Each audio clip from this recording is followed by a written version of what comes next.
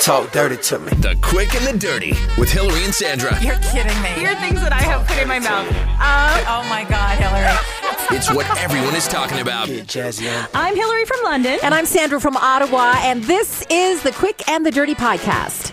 It's basically where Sandra and I talk about how we fail at life. You laugh at us, and we cry about it later when the mics are off. We also have amazing guests that join us, and our guest today is no different. Sorry.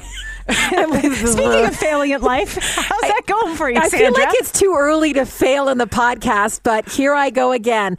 This week, we welcome a very exciting guest, a TV producer and director named Kelly Peckham. But I would like to actually temper it by saying she's more of an adventure seeker than anything. I can't wait to hear her story. We'll be talking to her in just a few. But first, Sandra, how did you fail? I mean, other than just talking this morning. Like just by waking up and breathing feels like a fail on some days like this morning. Can I just say one thing? And I even said it to you before we started to record the podcast. I've developed allergies later in life, and my right eye is leaking right now to the point that I can't even wear eye makeup on it. And it's been disastrous. You know, as a woman in your 40s, I think your eye leaking is the least of the leaking issues you have. Oh, I didn't say it's the only part of me that's leaking. I'm just saying that my eye's leaking right now. Believe me, I'm falling apart at every single orifice. I mean, you've had 2 kids, so. Oh, I know. I feel like that's a given, right? And one of them was almost 10 pounds. But my right eye is burning and it's leaking right now, and I'm veering to the right, so I'm trying to focus. But anyway, this is just like an excuse for me performing poorly. Okay. It's this week's excuse. This week's excuse is that my right eye is leaking. Okay. All right. I have to. Okay. I don't even know how to begin this week's quick, except to say, I don't know what to do when there's a naked man in front of me. A couple of nights ago, I hosted a girls' night out from my radio station. We went out to see the world famous Thunder from Down Under, which is, is that the guys in the kilts with not much else? They're not in kilts. They're Australian. Okay. And I can't even say they're wearing kilts or anything. Like, they're not wearing pants or anything. So I don't know how they really start. They end off wearing G-strings for the most part. And there's something about watching a man dance and gyrate and act sexy in front of you that makes me wildly uncomfortable and giggly and stupid. Because there is nothing attractive about the male genitalia. There isn't. I'm just going to put it out there. It's awkward. I like what it does for me, but I don't want to see it in front of my face. I completely agree with you. I don't know what to do when there's a man in front of me gyrating who is just about naked and wearing a loincloth. I don't know where to look. Do I look at your eyes? Do you want me to look at your package? I don't know where to look. Well, I think if that's what they're there for, they expect you to look at the package. There are some women in the crowd who are like all up in that. And I cannot I'm like in between. There's 3 kinds of women who goes to these shows. There's the first kind that love it and are all in it and they want to go on stage and they want touching. And then there's me who is like, I'm entertained by it. I'm uncomfortable, but please don't touch me and I don't want to touch you. But right. I want to do a little peeksies here and there. And then you want to like do the horror movie watch where your fingers are open and you're looking through them, but you're not really. Yeah. But I want to laugh and enjoy the entertainment value because they're also really funny and they're dancing and there's a lot of comedy in it too. And they can appreciate the fact that it's very unnatural to have a naked man dancing that way in front of a woman. It's funny and we can appreciate the comedy value. And the third are those women who are just mortified the entire time. And you could just see they desperately need to get laid, but they just won't acknowledge that. You know what I mean? And it's like, girl, just open your eyes and take it all in, for God's sake. Can I just tell you what I saw that I mean, I've seen some things in life, Hills, but I saw some things. They had a woman on stage. They put her in a chair. She's facing the audience. Oh, this is not going to end well. The dancer straddles her and he's facing the audience. So they're both facing outwards. Okay. He grabs her hands, puts them all over his chest, and we're laughing because it's kind of funny. You know what I mean? And she's feeling more awkward than everybody else watching, probably. He opens up his G-string and puts her hand in his package, on his package. And what? I would not be into that. She loved it because, like I said, there's those women who want to go on stage and they want touching, and like that's their thing. They have I don't, what's the word? They have like they're totally uninhibited, and I love those women. But I feel like they're the women that like howl and scream at all the movies, like what were the stripping movies on Magic Mike. Right, those are the women who are howling at Magic Mike. Yeah, and they want to be touched, and they want to do touching. I can't be that woman. I don't know. It just feels wrong to me, and I don't understand why. Clearly, I'm inhibited.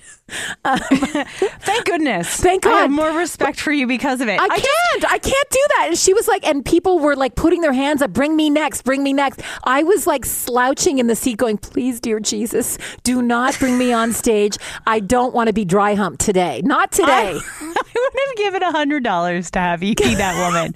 They $100. actually put a woman on the stage. She's lying on her back on the stage. He grabs her by her ankles, pulls her up towards him, and then flips her over on her stomach and dry humped her on the stage. And as entertained as I was, and I'm like, thank you, dear Jesus Christ, that I was not dry humped today on this stage in front of 500 women, because I would die. I would die. Sandra, I bet her eye wasn't leaking. And then I kept thinking I had to pee really badly at one point. And I thought, what if I go on stage and someone dry humps me and I accidentally have an accident? That's not how you want this show to end, boys, is it? Because I don't need a different kind of show. I know. 100%. At the end of the night, they brought up a grandma on stage. No, like she was how old was she? She was in her 80s, and she was hobbling on. Like he very gingerly walked her up onto the stage. He's like, "Come on with me." He coaxed her up, and she was a great sport. He puts her on a chair, and he's like, "Are you a dirty girl?" And she said, "Yes, I'm a dirty girl." Oh. So now I'm vomiting, not just because somebody's rubbing their junk all over other people, but also because Grandma's having a great time. Grandma was having the night of her life. A plant. There's no way. Well, I don't know. She seemed to be there with a bunch of people, and it was a party atmosphere. And Grandma was like all up in that. She loved it. She was a dirty girl. She was full in, and then she had every single guy gyrating on her at the end of the night. And it was very funny to watch. And it was liberating too. It's like, why wouldn't an 80-year-old woman still enjoy men and you know, sex and all that stuff? It's just weird. I think it goes back to not wanting to see your parents do it. Right. Like, nobody wants to see that. We all want to pretend it doesn't exist, and let's just live in ignorant bliss. Grandma wanted some action that night, I'll tell you. But here's the thing I was wondering about the guys, because they're all so handsome and they're all in top physical condition. I bet you at the end of the night, there's just a bunch of cougars waiting at that door and just looking for some action. And they must be living the dream right now. But they probably don't want it. I can't imagine where they find these guys, because I can't get my guy to dance at a wedding like a slow dance in a full suit. What would you do? Okay, because I watch these men dancing. Even when I see Magic Mike, I laugh at the absurdity of it, because it's absurd to me that a man would ever gyrate in front of me and think that's going to turn me on, because it ain't. But I just think, would you actually want your guy to straddle you on a chair and then dry hump you like that? No. What I want to do is sit down on the couch and talk about our feelings. That would get me excited. I just want him to look in my eyes and tell me I'm pretty. That's all. Right? Just tell me I'm pretty. You don't have to jiggle for me. I don't need any fancy maneuvers. Like, I look at Channing Tatum and I'm like, what are you doing? You're embarrassing yourself. Stop with that nonsense. It is ridiculous. I find it absolutely absurd that I just don't find that sexy when men do it. I find it more comical. And putting my hands down your pants, oh, please. Oh, God, no. Not happening today. Plus, I think they're all on steroids. So you know what happens to male testicles when they're on steroids. Yeah, it's not good. They shrink like the Grinch's heart. Here's the thing, though. Every guy has different moves. As I learned this weekend, having a job talking on the radio is very beneficial, because no matter what, your partner will think that you are talking crap about them. So if you want to create or correct any behavior, you just have to talk about it on the air. I got stuck this week where Chris thought I was talking about him on the air, and he brought his A game romantically. I didn't know what was happening. He shows up to my house. He's like super cuddly and super kind, and he's rubbing my back, and he like brings all the A+ moves. Huh. Interesting. It was the best. I didn't know what was happening. I was swept off my feet. And then when it was done, he's like, so is everything okay? Oh, interesting. What did he think was going on? I guess last week I talked about a friend of mine who's going through a tough time, and we talked about keeping romance fresh. And he thought I was talking about us. Oh my God. So he thought, okay, I'm in trouble. Hillary is speaking to me directly through the radio. And because I will talk crap about him all the time. Of course. Why pretend it's somebody else? Oh, you were talking about me? No, I will just complain directly to you. Don't you worry. Exactly. I'm very direct. I know. This so sucks. The notion, though, that you would be like passive aggressively saying something, but I love that he tried to fix it. I wish I had kept the mystique alive. So I don't know why I was like, no, honey, it's okay. Because then it immediately ended. Do you know, that makes me mad when you say that, like anybody who, I don't want to speak ill of my husband, but when he does bring his A game, I'm like, why don't you always bring your A game? Why do you only bring your A game for anniversaries and special occasions? Do you know what I mean? So he only brings his A game when he thinks he's in trouble. That's wrong. Yeah, but that's I have to admit that I don't always bring my A game. Like the ugly cotton underwear makes a regular appearance. You mean you don't always have lacy underthings on? No. In fact, even when I try, that's when he's too tired. It's usually like when you look your worst that they want to be amorous. That's right. And that's when you haven't shaved your legs and your bikini line is a mess, but so be it. But I think it's because it makes them feel better about themselves. They come after it. That's right. So strange. So you all good now? Did you talk? So do you have like a ploy now maybe that you can make this work for you passive aggressively or no? I've got to work on my manipulation game. I know it's hard to believe. I would say your manipulation game is strong. But accidentally. I need more intent. I can help you with that if you want. I know you can. But I'm actually, unlike you, I'm not very passive aggressive. I just say what's on my mind every time I have the thought. Yeah, or like after sex, just say that wasn't very good. Because I'll do that too. Because nothing inspires a man like beating him down. That's right down. That's right down to the nub. Okay, well, wow. That's not the first time we've talked about nubs today. Do you want to introduce the guest that we have? Because she's in studio with you. Okay, perfect. So our guest today, I met on a street corner in the middle of winter. Oh, that sounds good. Good. We are both Londonites.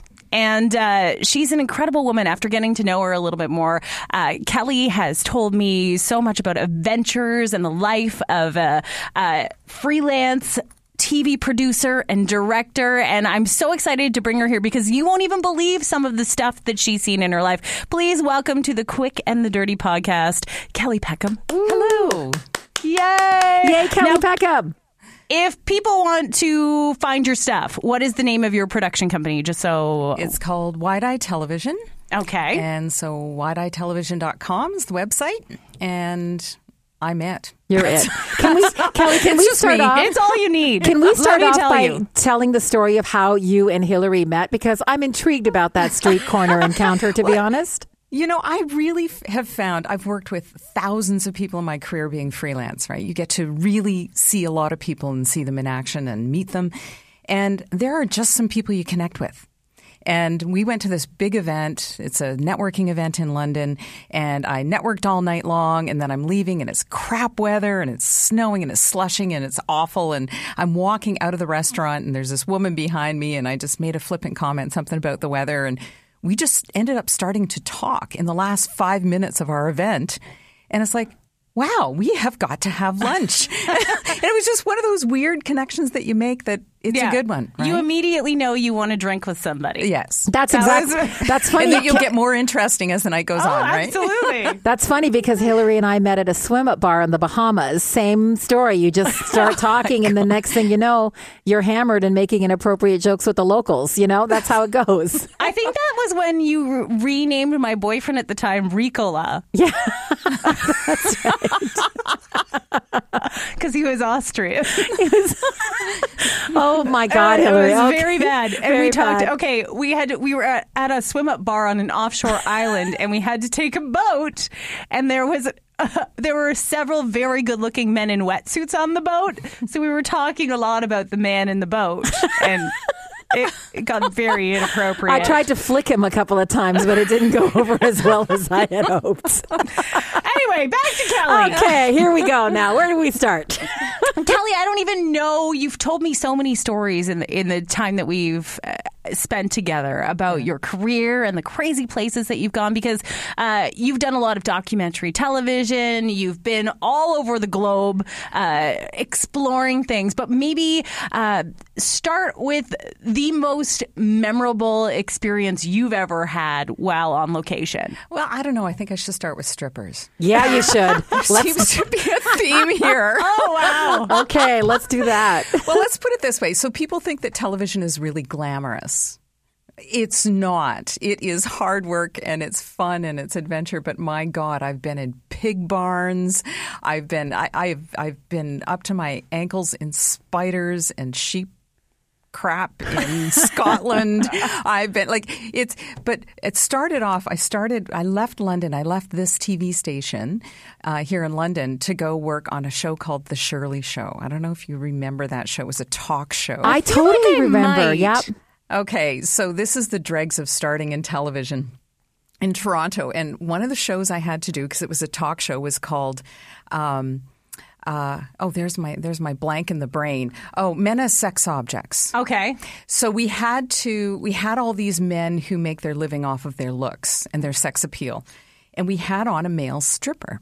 So I had to take a crew and go to one of your favorite style strip joints with this crew. And we had this guy named Mr. Magic. And we filmed him and we put clips on the show. What you could show on the show. And then we circulated all the stuff we couldn't show to all the women in all the other productions.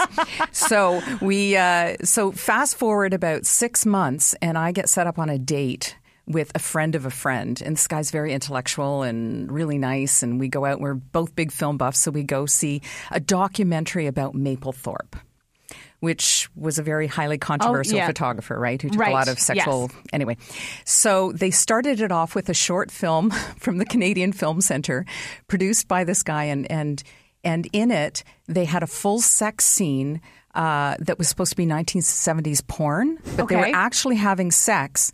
And I'm sitting beside this guy, and I looked up on the screen, and I said, I know him. and if it wasn't awkward enough watching porn with a guy I've just met on a first date, it got really awkward at that point, right? And sure enough, there's Mr. Magic up having sex on the screen. So how did you explain that to your date? That's when we became very good friends. It went nowhere else. And he became one of my best friends. And we still laugh about it to this day, like 25 years later. So it's not all male genitalia in your world? No, there is some. No, it's I've done a lot. I've done a lot of documentary, which is great. And I've done a lot of documentary series, which means it actually pays well because it shows up on TV. But I've done lifestyle. I've done kids programming. I've done current affairs and news. And being freelance, you get so many opportunities. And I'm one of these people that gets bored very, very quickly, which is probably why I didn't live with anybody till I was 40. Right. So you're always looking for that next story and that next piece of action. Absolutely. But when you started doing this, were there any specific stories that you wanted to tell? Not specifically. I did a lot of that in my spare time. Like I ended up working for charities and grabbing a little camera and going telling their stories around the world. And I found this loophole with CETA where, it doesn't come out of their program fund. I could grab a camera and they could have $5,000. I'd borrow the tech. I'd borrow the editing. I'd get all the people I know on board in the industry. And I travel around the world and shoot videos for charities to try and help them out. And that kind of filled that space for me. You can't always tell stories you love, but you can get yourself in a swing where you can tell stories you respect.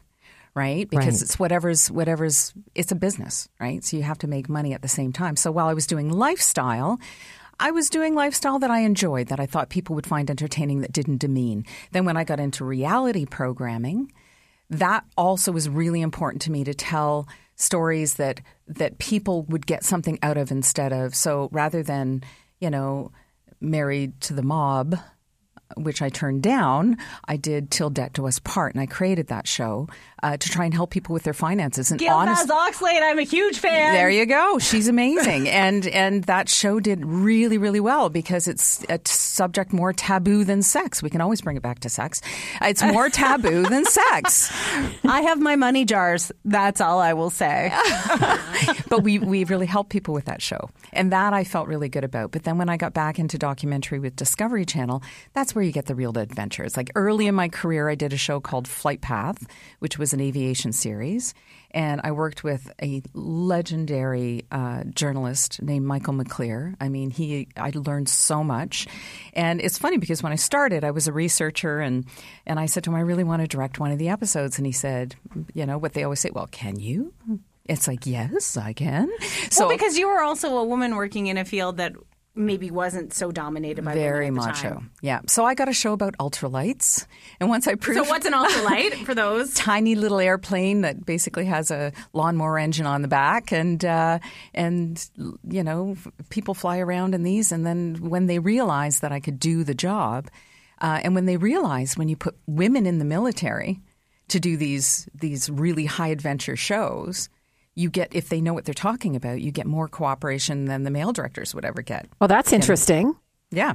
So, I went to Germany and we flew with the AWACS, the big radar airplane over Bosnia and commanded jets and refueled in the air.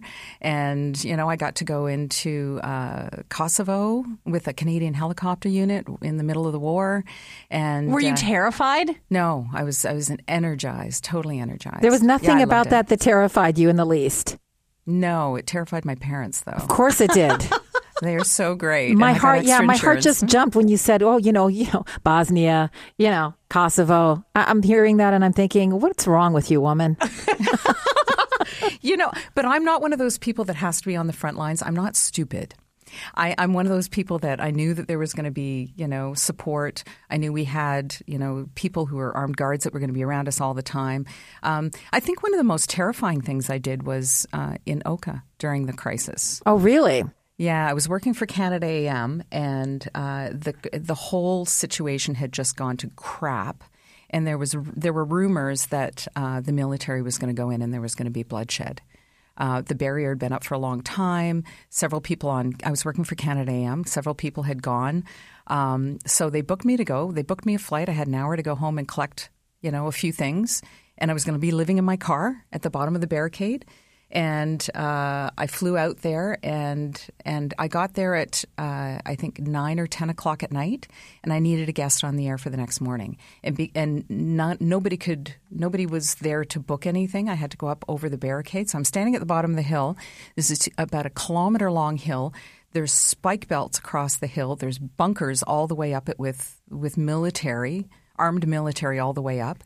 And the warriors are standing in giant spotlights shining down the hill, standing up along the barricade. And I had my notebook. And thank God for that. Were you shaking? I was shaking. I would think I was 28 at the time.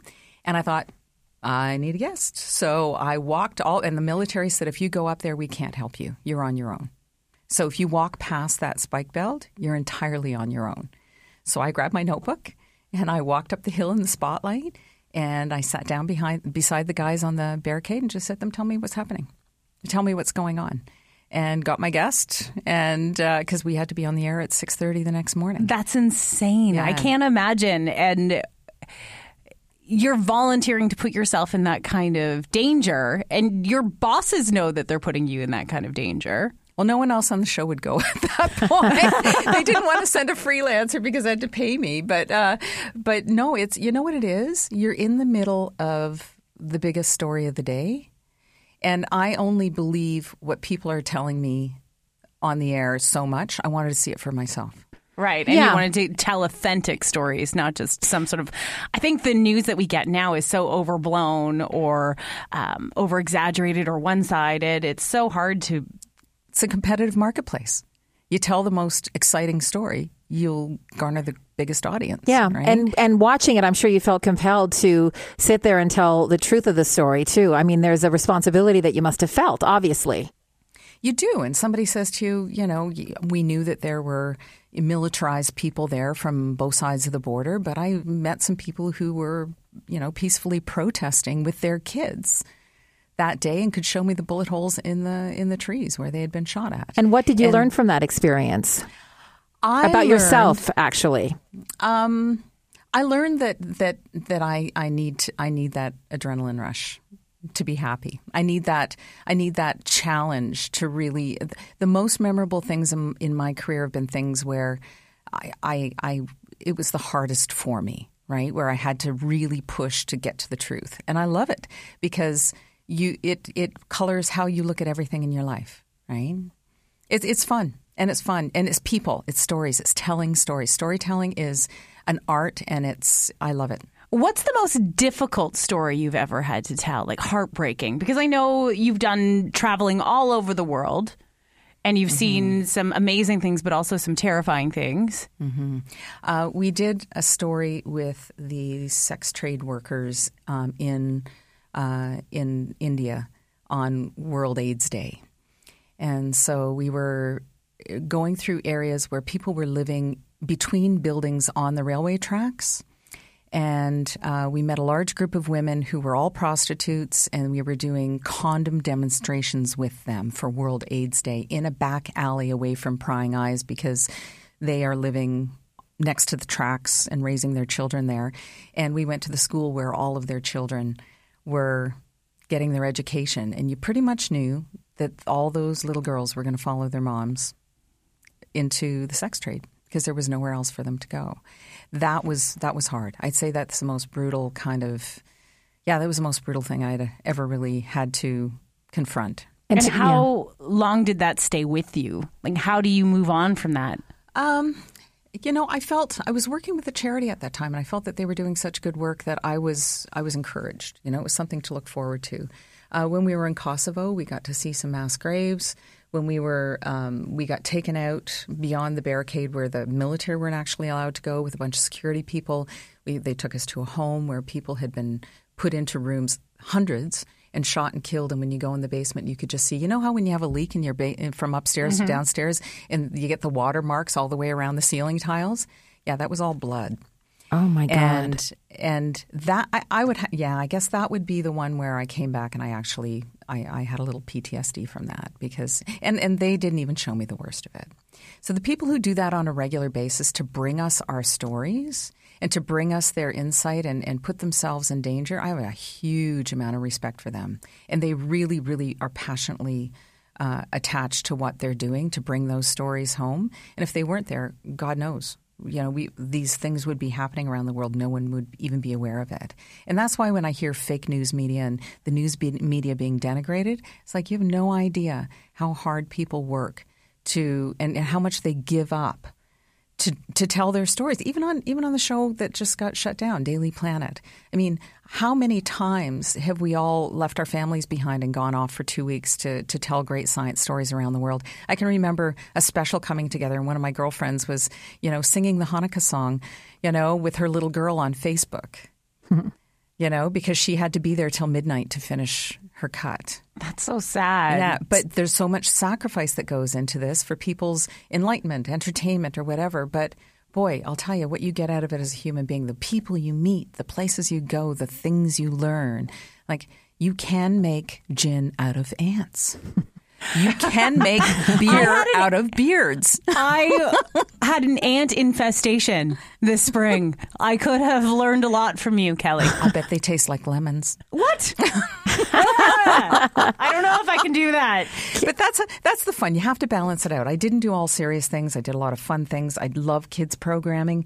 I love science programming. Daily Planet was a blast. It was a lot of hard work. It was a lot of long hours. It was, getting up at 3 a.m. to do interviews in Singapore. And, it was that. But it was, boy, oh boy, it was a lot of fun. It was a great ride. So, Kelly, you've seen the best in humanity. You've seen the worst in humanity. And we're talking about storytelling. How do you get people to tell their stories authentically? Is there a technique you use? Because I'm going to take some notes for the podcast, if you don't mind.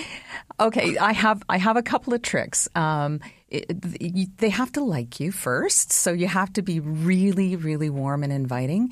You never just jump into something. We usually do a little bit of filming with people first before we do an interview so that they relax and they enjoy themselves. Listening to the top of your podcast gave me a chance to relax and laugh and enjoy both of you before I had to get in front of the mic. When it gets real, when it gets really serious, you have to allow there to be space. You never jump in and fill space. When you force somebody to fill a space and to take it one step further from what they've said, they'll be authentic because they have to dig deeper. And then there's one other technique. I'll get through and you'll see somebody really isn't giving you the true story and they're telling you what they think they want you to hear or what they think you want to hear. And then I'll look at them and I'll say, honestly, though, what do you really think about that? And they'll stop and they'll go, oh, well, honestly. And then they'll tell you. Right. It's amazing. It's like you've turned a key. And they do. And people open up and that's when it becomes really real, whether it's a kids show or a science show or a lifestyle show or somebody's getting their finances in place. Like at that show, we had people calling me up. I was the senior producer, calling me up at midnight, 1 o'clock in the morning saying, I can't do it. I'm leaving. And because it's hard to do, getting your finances under control. It's a hard thing to do. And but that connection, that you get what you want. There was a story we did after the hurricane went through Puerto Rico, and I did 5 stories in 6 days. I went in with 1 or 2 stories, kind of maybe. And in 6 days, we came back with 5 great features. And one of them, I just lined up while I was there. Somebody sent me a note from the office saying there's an island off the coast of Puerto Rico with a whole bunch of monkeys on it that they've been doing research on it for like 80 plus years. And the island's been wiped out. So we went over to Monkey Island, and this woman, I'm interviewing her, and we've got the perfect lighting, and it's all nice, and we've been with them all day, and I'm interviewing her, and it's like, well, how long have you been involved in this? And she's talking to me, and she just broke right down and started to cry. And she said, this has been my life. We have to start from scratch. And then she's telling me what she's learned from the resiliency of the monkeys and how they just have to follow their lead and just come back at it and do it all over again. And that story got nominated for a major science journalism award out of New York. And it was because she was so real and she was so raw and she gave it all because we put her in a comfortable place to talk about what it meant to her personally. We can talk about the science. We can talk about which monkeys they've had problems with and how they're getting out there to feed them every day. But man, it's really important to somebody, and that came across. Now, working in media and having this sort of lifestyle that you would need to be available to go cover a story on a moment's notice, have you had to make sacrifices personally to make that happen, or do you feel like this was always your destiny? I think that, yeah, I did. I didn't feel like a sacrifice, though, because it's what I wanted. Being freelance, the first 4 years I had moved to Toronto, and I left a full-time job here to move there for an 8-month contract, and didn't make a whole lot more money, but I doubled my cost of living. And I can remember. I've been there. You've been there. I started in Toronto. Yep. Yeah. And I can remember driving around and not being able to afford to buy a bottle of water or a pop, on a hot summer day, and taking a resume in and making nice with the receptionist and turning around to say goodbye and seeing them throw it in the garbage. I mean, I went through all of that, right? And 4 years, I almost starved in Toronto. I was too proud to ask for help. But once you get going with your freelance career, you have to keep yourself open. There are a lot of things you can't do because you never know where you need to be. I have not taken a pottery course because I never had 8 consecutive weeks I could take a pottery course, right? How about relationships? I mean, you're traveling all the time. You talked about your friends who have children and are doing the Hanukkah song by video. How do you maintain? I mean, you have a lovely relationship with your husband. He's a very tolerant husband. He's a very forgiving husband. I didn't meet Sean till I was 40, and honest to God, I scared the crap out of men. And that's just the way it was. Had you been married before, or is this your first? First time I ever lived with anybody. So do men just see you as a free spirit and, you're just sort of like a nomad in some ways? Well, they think it's all so glamorous and they don't think they stack up. I think men, they think that their job is to be needed and to nurture in some way or take care of you. And I don't need anybody. You've flown over active war zones. I you know what? I'm with somebody because I want to be with them, not because I need them. I don't Hey, need, you've been to Monkey Island, girl. You know. Opening jars. Yeah. But you know what? That's a good relationship to me because we don't need each other. We want to be together and we want to spend time together. And when I go traveling, I miss them. You know? And technology makes it easier. We Skype every night, you know. But when I was younger, I would go out on dates. I can remember my cousin set me up with a paramedic. And we went out for dinner and we had a nice dinner. We're talking about stuff and he's telling me about his job and I'm actually genuinely interested in what he does. And then I'm telling him about my job. And I love it when people are interested in my work. Mm-hmm. And it's fun. And I love to tell the stories of my work. And I just come back from a great big trip. And at the end of it all, he said to me, "Oh, I don't do anything as interesting as that." And I said, "Oh, my God, you save lives. What are you talking about? I make pretty pictures. You save lives." He said, No. And he said to my cousin later, she was really nice. I really liked her, but there's no way I can compete with that. It's like, it's not a competition. Right. Yeah. I've had that too, actually. Have you ever had a guy be intimidated by what you do, Sandra? Yeah, I feel like mostly my personality will put people off because I'm I'm sort of loud and I get in people's faces and I like to be the center of attention, and not a lot of guys necessarily want to be involved in that. Sandra's also like nearly 6 feet tall. Oh, I'm a little person. I'm just loud. I guess I'm loud and I'm brash, and you know how it is. You know, you're not everybody's cup of tea, and I totally I get that, and I feel like men would mostly be intimidated by me, just mostly because of my size and the size of my mouth. But yeah, I totally get that. But I want to ask you something. You know, when I watch the news and I see various female reporters who are embedded, you know, in various places around the world in war-torn countries, I often think I always ask myself, and it's funny because I never ask myself that when I see a man, but when I see a woman, I always wonder if she has a family. I wonder if she has children. I wonder if she has a husband. And I wonder if they fundamentally understand that this is a calling, because it would have to be a calling in life for you to leave behind all of that, to tell these stories that need to be told. Do you feel that this is a calling? I do. I think that, and I have a curious mind and I like people. So when I can't have that experience of getting to know people and getting out and seeing the world and going to these cool locations, I don't know, I get bored with myself. And that calling does keep me going. It's never gotten to the point where I want to put myself in mortal danger. Like anytime I was in I don't know, I was scared a couple of times, but you know, for me, it's more like, you know, there are positive stories out there. They're interesting. Be inspired.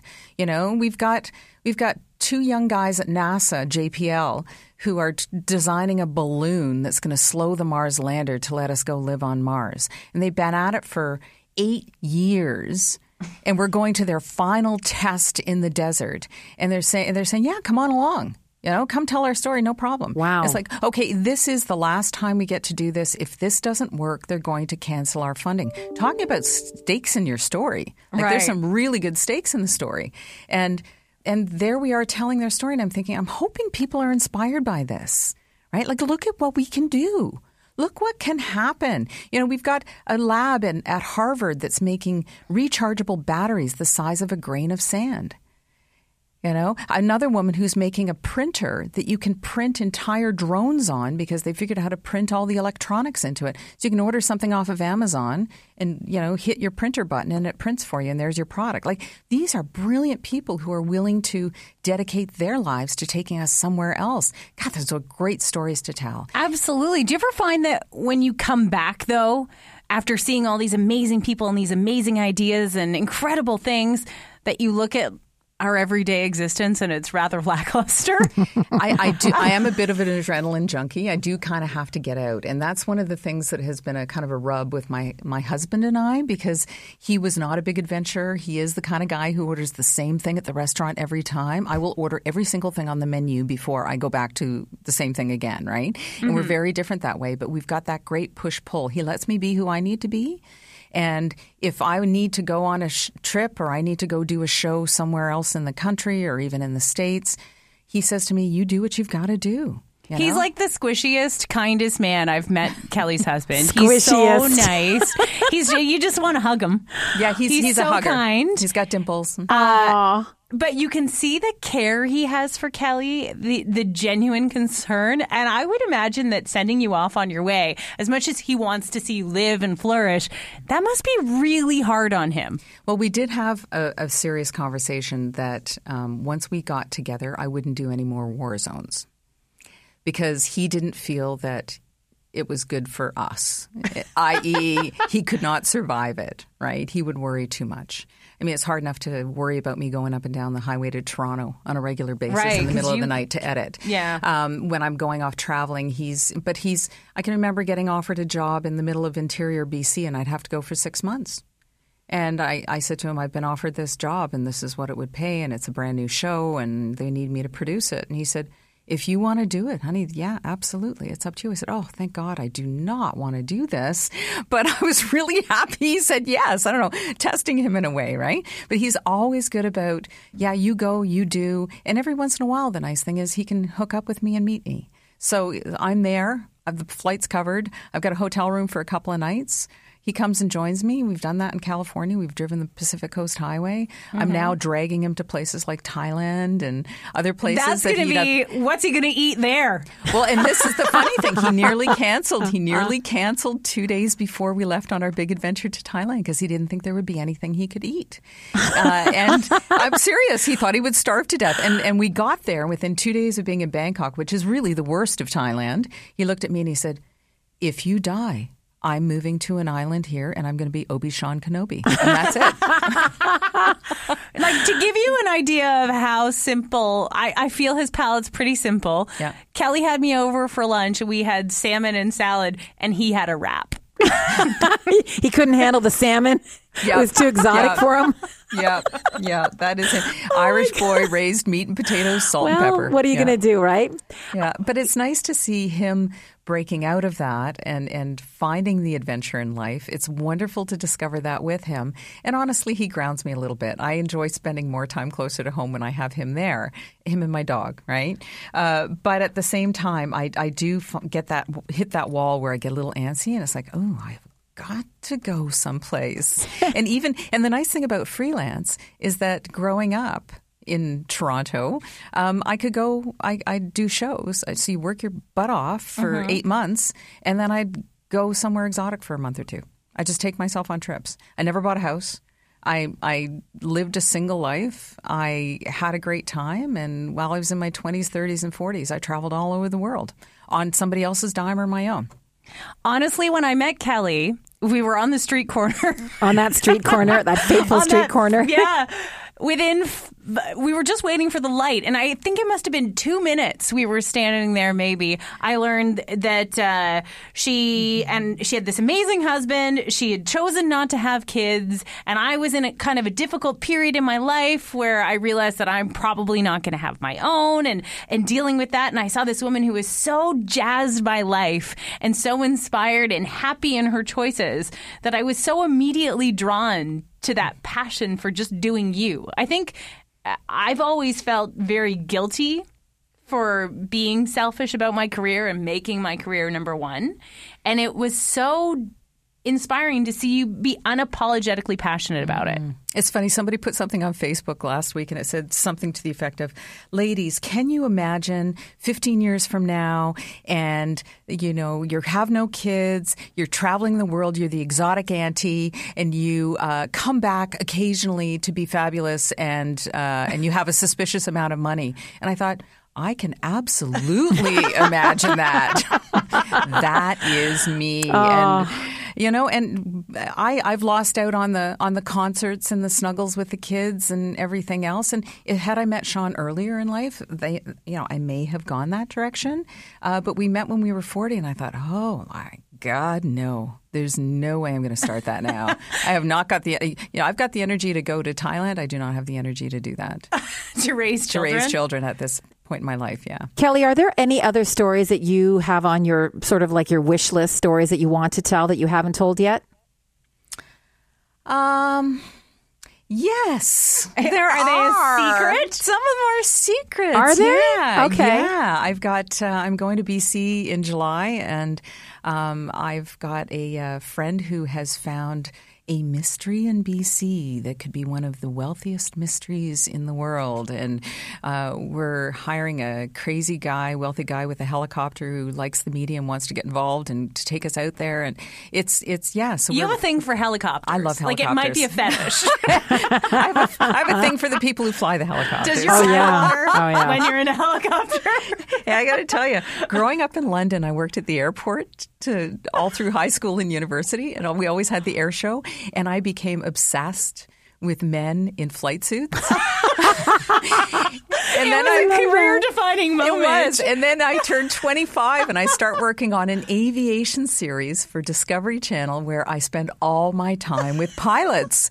And I thought, there's a reason for things. And there's a reason you didn't live with anyone. That's right. Yeah, obviously your career is all built on your subconscious. Let's be honest here. You just want to be near a flight suit. That's right. One final question. Do you have a flight suit for sure?